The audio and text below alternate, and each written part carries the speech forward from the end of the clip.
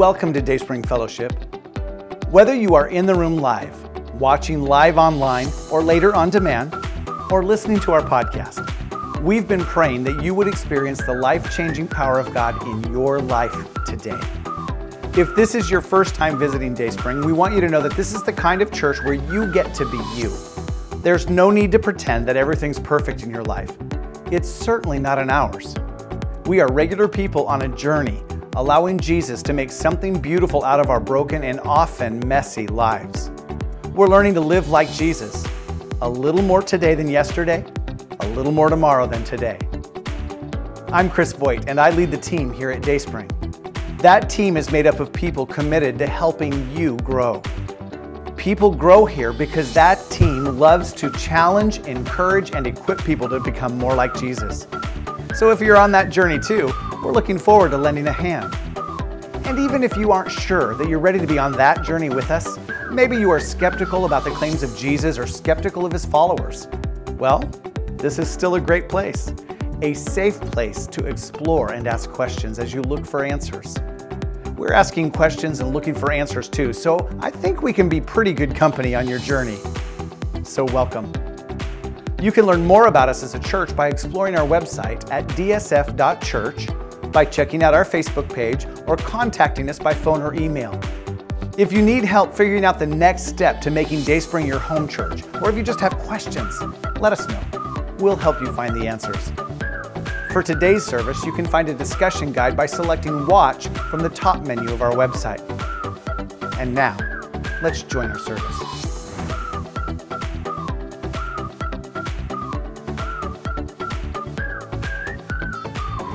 It was a day of triumph for Elijah. Well, should have been a day of triumph, I guess. 3 years before this day, Elijah had confronted King Ahab. Ahab was an evil king with no regard for God. His wife, Jezebel, was even worse. One of the consequences for their sin was 3 years with no rain.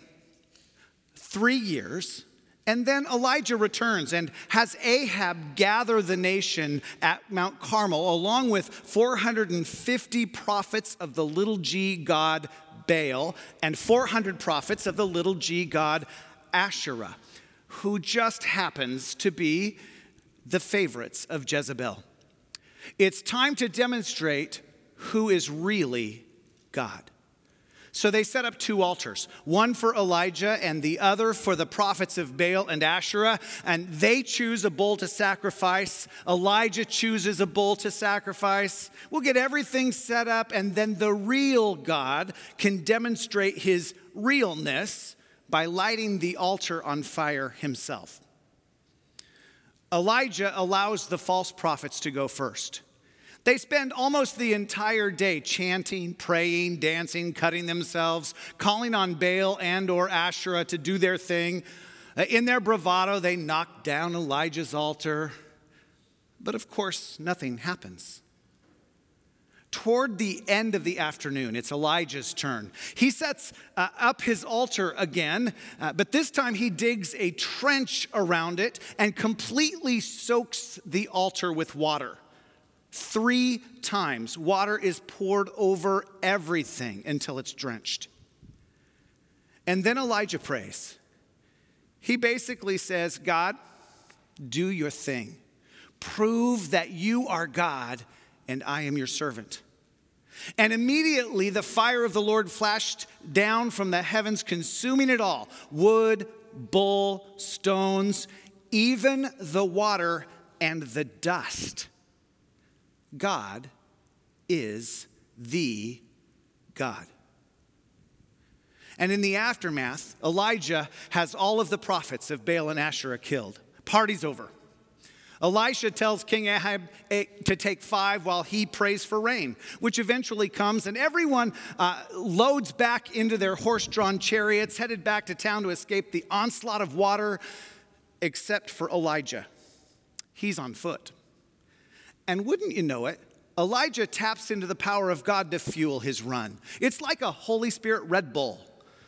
If Red Bull gives you wings, what does the Holy Spirit do? And on foot, he beats them all, which, if my math is good, Mount Carmel to Jezreel is just over 30 miles. Now, let me pause for a moment. Welcome to the second week in our series, Conversations with God. We've all experienced the frustration and disappointment of unanswered prayers.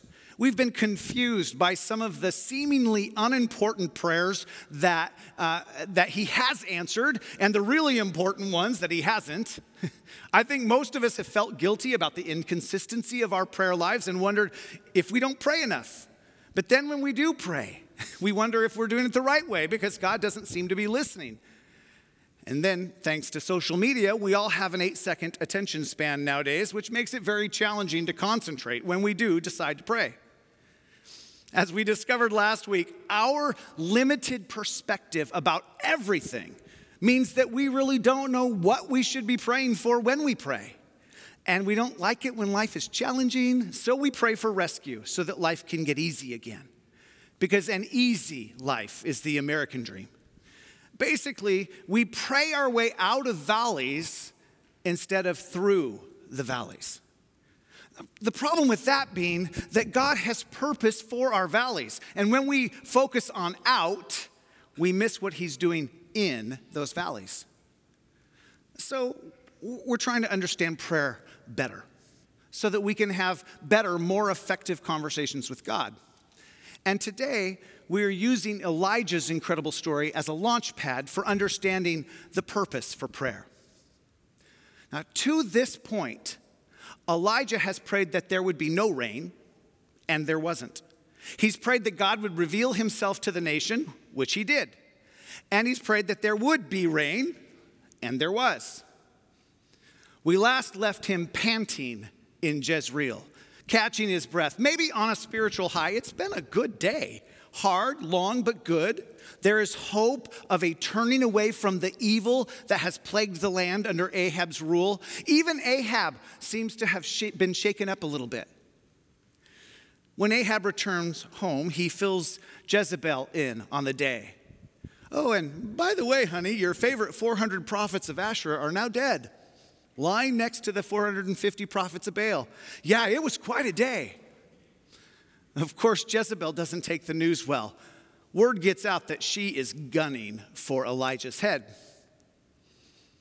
In his exhaustion, the news of his impending doom hits Elijah wrong.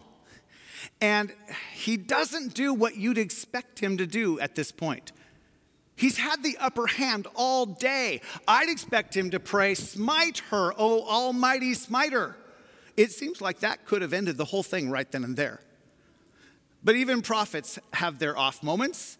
And incredibly, the best choice he can think of after running more than a marathon already that day is to take off running again. This time headed toward Beersheba, another 95 miles as the crow flies, where he leaves his servant. Which makes me wonder if his servant finally said, "Hey, whoa, I'm done. You did not put running on the job description when I applied, and don't use the 5% other duties as assigned excuse. I quit." So for whatever reason, Elijah leaves his servant in Beersheba as he continues on into the desert for another day before collapsing on the ground under a tree.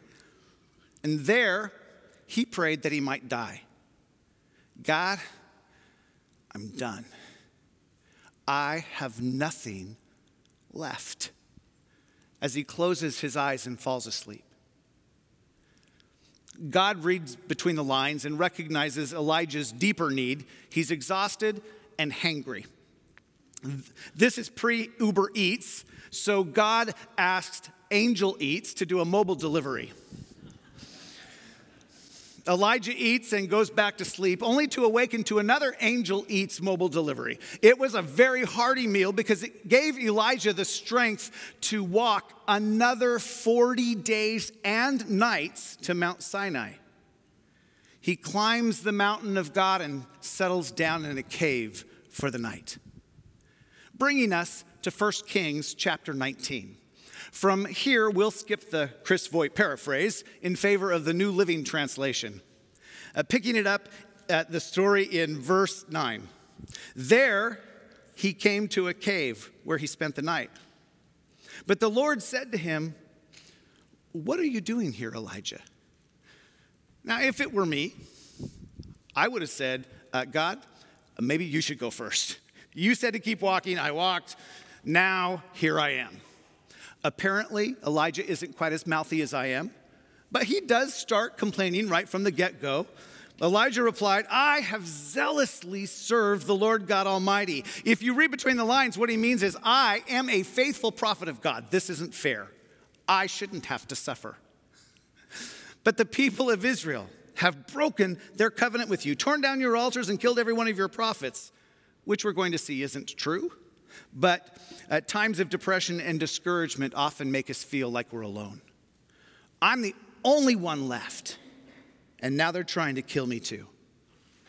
In spite of everything Elijah has experienced, not just on Mount Carmel, but everything since his calling as a prophet, all of these great manifestations of God's power demonstrated through Elijah, and still, Elijah has given more power to unbelief and fear.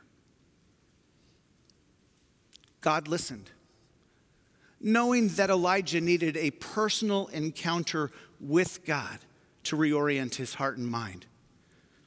Verse 11, go out and stand before me on the mountain, the Lord told him.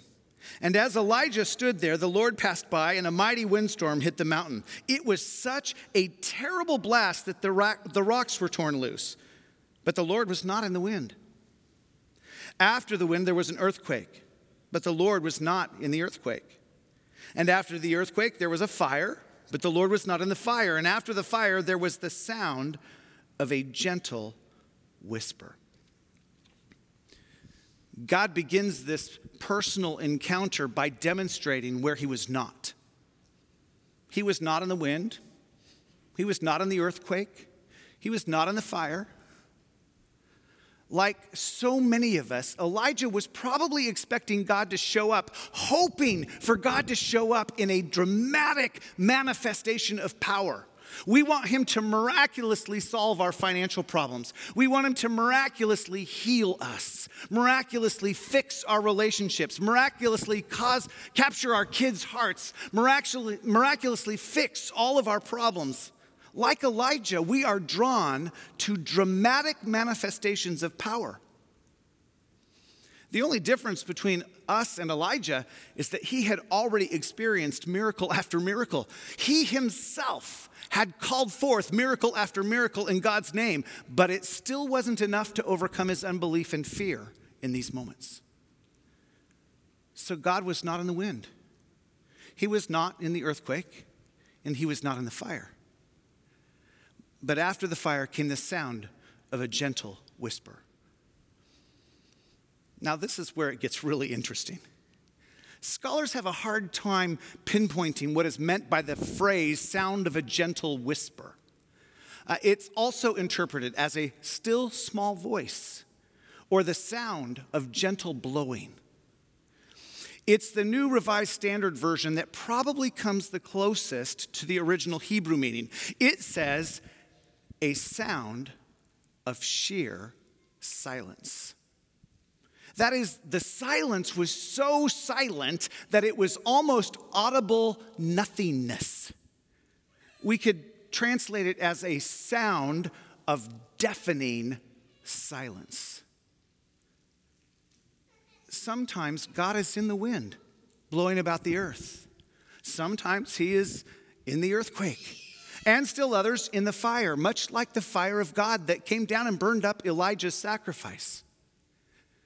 But, as theologian P.G. Ryken says, there are times when the glory of God is too much for any human being to take.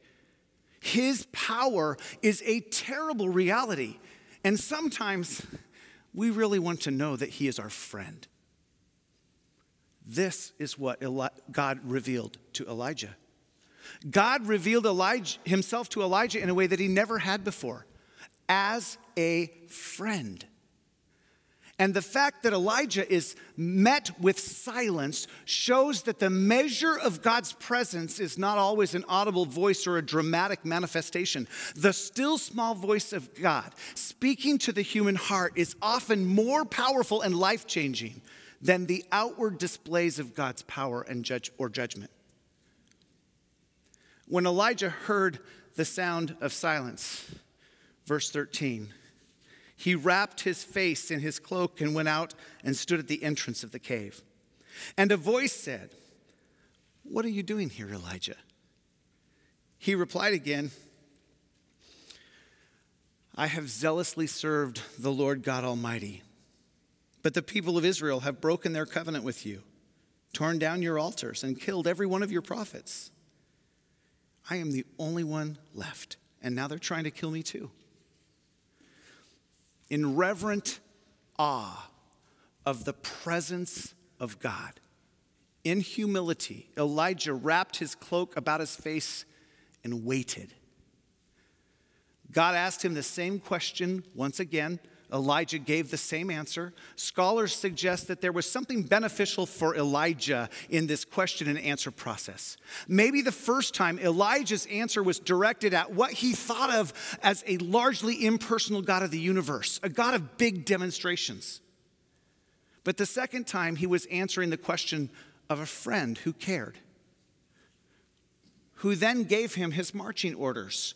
Because as Mark Batterson in Draw the Circle says, the purpose of prayer is not to give orders to God. The purpose of prayer is to get orders from God. Verse 15, then the Lord told him, "Go back the same way you came and travel to the wilderness of Damascus. When you arrive there, anoint Hazael to be king of Aram. Then anoint Jehu, grandson of Nimshi, to be the king of Israel. And anoint Elisha, son of Shaphat, from the town of Abel-Meholah, to replace you as my prophet. Anyone who escapes from Hazael will be killed by Jehu, and those who escape Jehu will be killed by Elisha. Yet I will preserve 7,000 others in Israel who have never bowed down to Baal or kissed him." At its core, prayer is simply a conversation with God. A conversation initiated by God. We love him because he first loved us. Through Jesus Christ, he began the conversation. So we're technically just responding to God. But it is meant to be far more than a superficial exchange of pleasantries or us downloading our wish list. It's a conversation among friends, a two-way conversation that deepens over time. The more you know God, primarily through his word, but also through your surrender and obedience, the deeper the conversation and the relationship that comes from it. Our relationship with God is about knowing and being known. As Tim Keller writes in his book about prayer, the goal is not just the sharing of ideas, but also of ourselves. Communication can lead to two-way personal revelation that produces what can only be called a dynamic experience. J.I. Packer writes in Knowing God, that knowing God is more than knowing about him. It is a matter of dealing with him as he opens up to you and being dealt with by him. Friends open their hearts to each other by what they say and do. Now, let me sum all that up by putting it this way. This is one of the primary purposes of prayer. It is a continual conversation with God through which we deepen our friendship with God. Now, if you're like me, I don't really think of God as my friend most of the time. He is my father. I am his adopted son. I am his servant. Ephesians would describe me as an ambassador of his in this foreign land. Intellectually, I know that he is my friend. That's just not on the top of my mind most of the time. So let's zero in on the word friendship. How do you develop a friendship? Think about your best friend for a moment. Yes, I know it's your spouse, blah, blah, blah. You don't have to give a report later so you can think of your real best friend if that applies. How did you develop that friendship? What kinds of conversations did you have at the beginning, and how did those conversations change over time? If you're like me, when I first meet somebody, I start out with the pertinent, superficial details. What they do for a living. Are they married, with kids? What do they like to do for fun? What's their history? Over time, the conversation changes. As we get to know each other, the questions deepen, trust develops. You begin to just know how the other person thinks. You begin to know their stories as well as you know your own because you've been in those stories with them. And the more you know and are known by your best friend, the more time you want to spend with your best friend. You probably wouldn't take a 2-week vacation with a stranger, someone you just met. And maybe the pinnacle of depth in a relationship is the ability to be together in comfortable silence. No need to fill the space with conversation. Early on in the relationship, that silence is anything but comfortable, but eventually it becomes the silence of companionship. Most days, Dee Dee and I spend a couple of hours together at the end of the day doing our own thing in the same space, vaguely watching something on TV. It's a comfortable silence with each other. We may comment on something here or there, but we've already covered all of the details of our day, and we're just unwinding before bed, enjoying each other's presence. Earlier this month, when Dee Dee went to visit her sister in Phoenix for a week, both of us missed that comfortable silence together at the end of the day. It just wasn't the same. Our friendship with God is deepened much the same way as we pray. Maybe part of our problem with prayer is that we focus on the act of praying more than we focus on knowing God.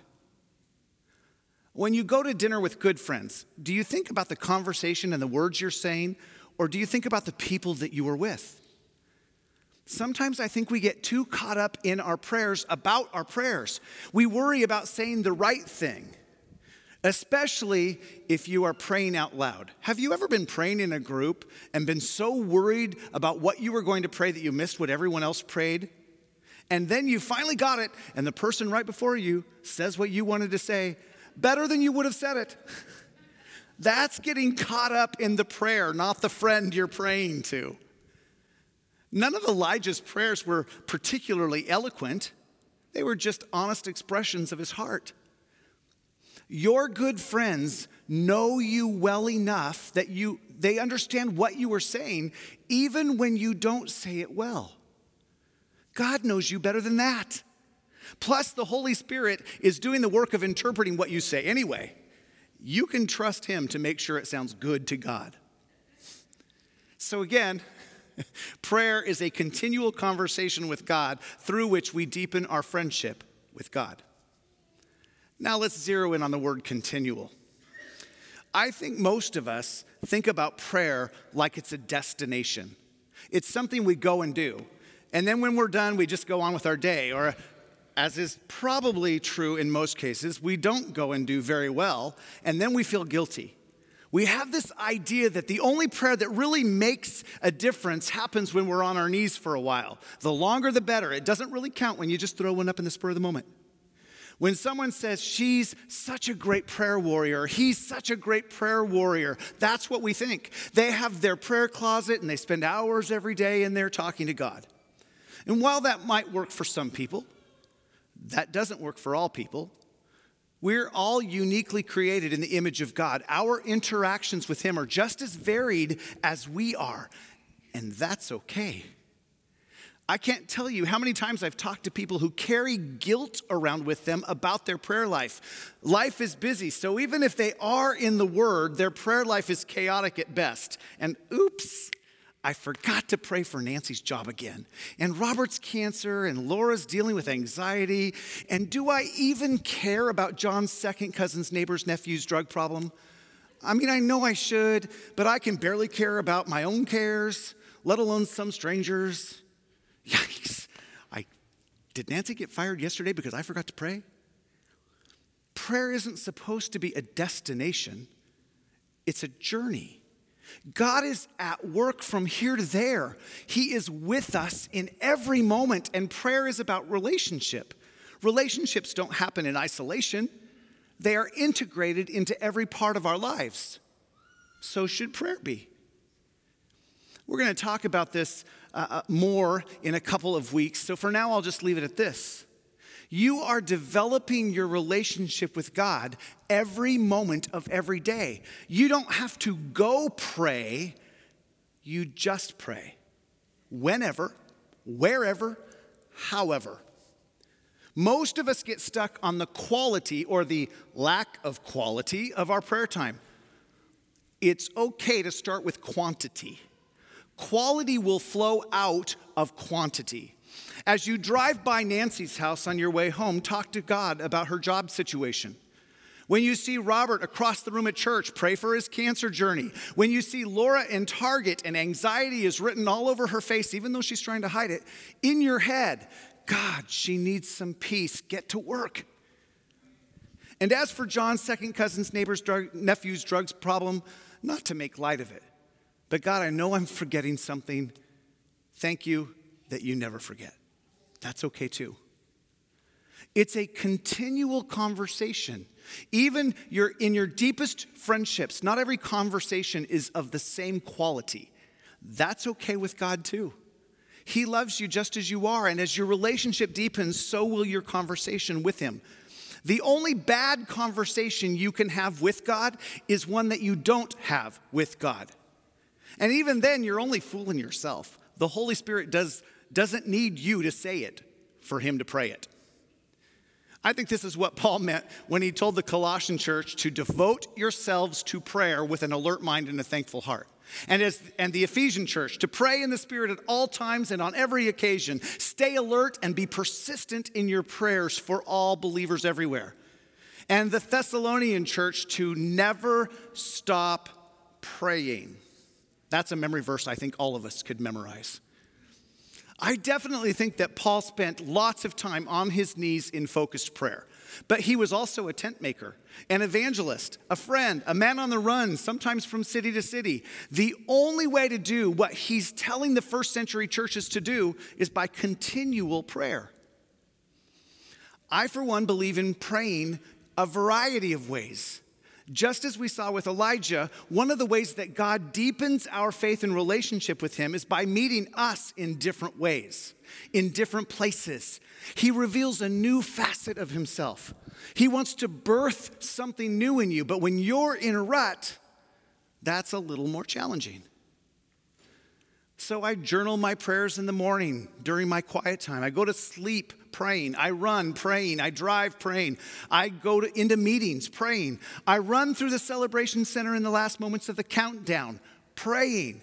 I intentionally put myself in places so that I never take my friendship with God for granted. And I often choose to sit in silence so that I can hear the gentle whisper of God. Silence in the presence of God can be prayer too. So to recap once more, prayer is a continual conversation with God through which we deepen our friendship with God. It's really pretty simple. If we can get this down, if we can somehow learn to carry on a continual conversation with God, some really good things are going to flow from our prayers. First, we'll begin to experience a life where our faith intersects with the secular parts of our life.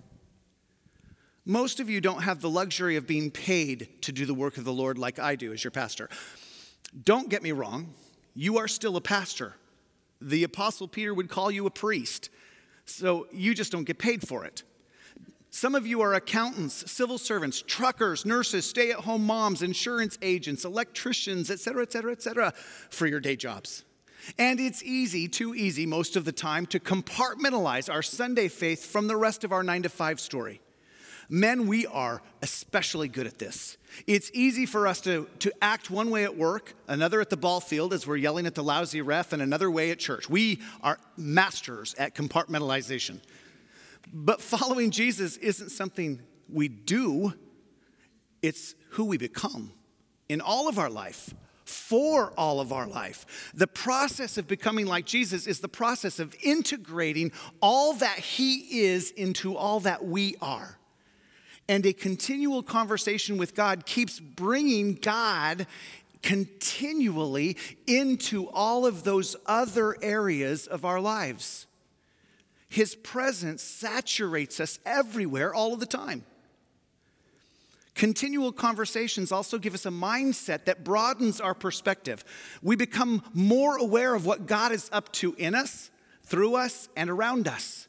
It's similar to buying a new car, thinking that there aren't that many of your new car on the road. And then you drive it off the lot and the only thing you see is your car everywhere you go. They were there all along. You just didn't notice them until you bought one. When you are in a continual conversation with God, you begin to see what he's up to in you, through you, and around you. This is where he gives you your assignments. I like to call them divine appointments.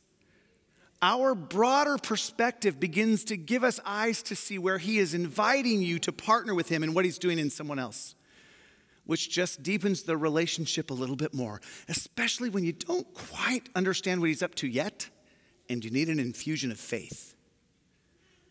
And then one final benefit to a continual conversation with God, for today at least, is better access to God's peace, his hope, his love, his patience, and all the rest of the gifts of the Holy Spirit, frankly.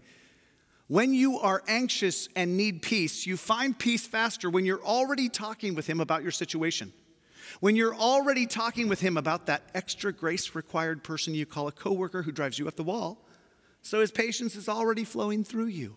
His love is right there at your fingertips. You didn't forget it at home with your Bible and prayer journal. Speaking of home, let's talk about some home work for the week. Just to begin to build a habit, I want to invite you to try this. Every time you change locations, in your mind, have a conversation with God about what's going to happen in that location. Maybe pray for the coworker you'll be sitting next to, or the project you're working on, or the waitress who will be serving you, or the person in the car idling next to you at the stoplight. Or you can go nuts if you want and break it down even further. Like every meeting you enter, pray for the people in the meeting. Pray for wisdom, pray for unity, pray that they would experience something different in you, an aura of God's presence that makes them curious. As you go through the week doing this, pay attention to what you sense happening in your spirit. Are you sensing any of the things that we've just talked about or something else? Developing a personal, deeply personal, intimate relationship with God takes time. There are no shortcuts. Studies show that it takes about 200 hours together to develop a close friend kind of relationship. So don't be discouraged if you don't sense anything at first. I promise you, God is right there listening, even if you don't feel him. Here's what I'm praying for you. I'm praying for God to show up with a gentle whisper. Who knows? It could be life-changing. Let's pray. Father, we are people who are like Elijah. We love to see dramatic, great manifestations that reveal that you are the God of the universe, the God who is in control, a God of great glory. We read through the Bible and we see all of these miracles, and we want those kinds of miracles in our lives. Teach us to hear the sweet sound of silence.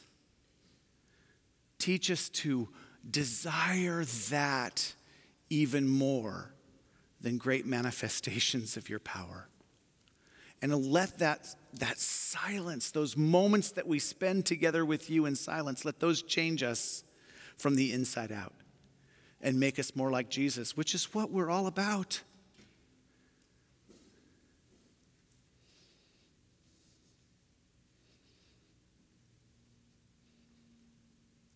Speak to us, Father, as only you can.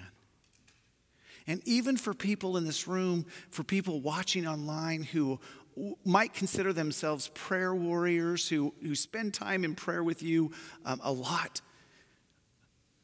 I pray, Father, that you would reveal yourself anew. There is always more of God to be revealed in our lives. So for those that might be in a rut, draw us into something new. Make us a praying people of God. In the precious name of Jesus, we pray. Amen.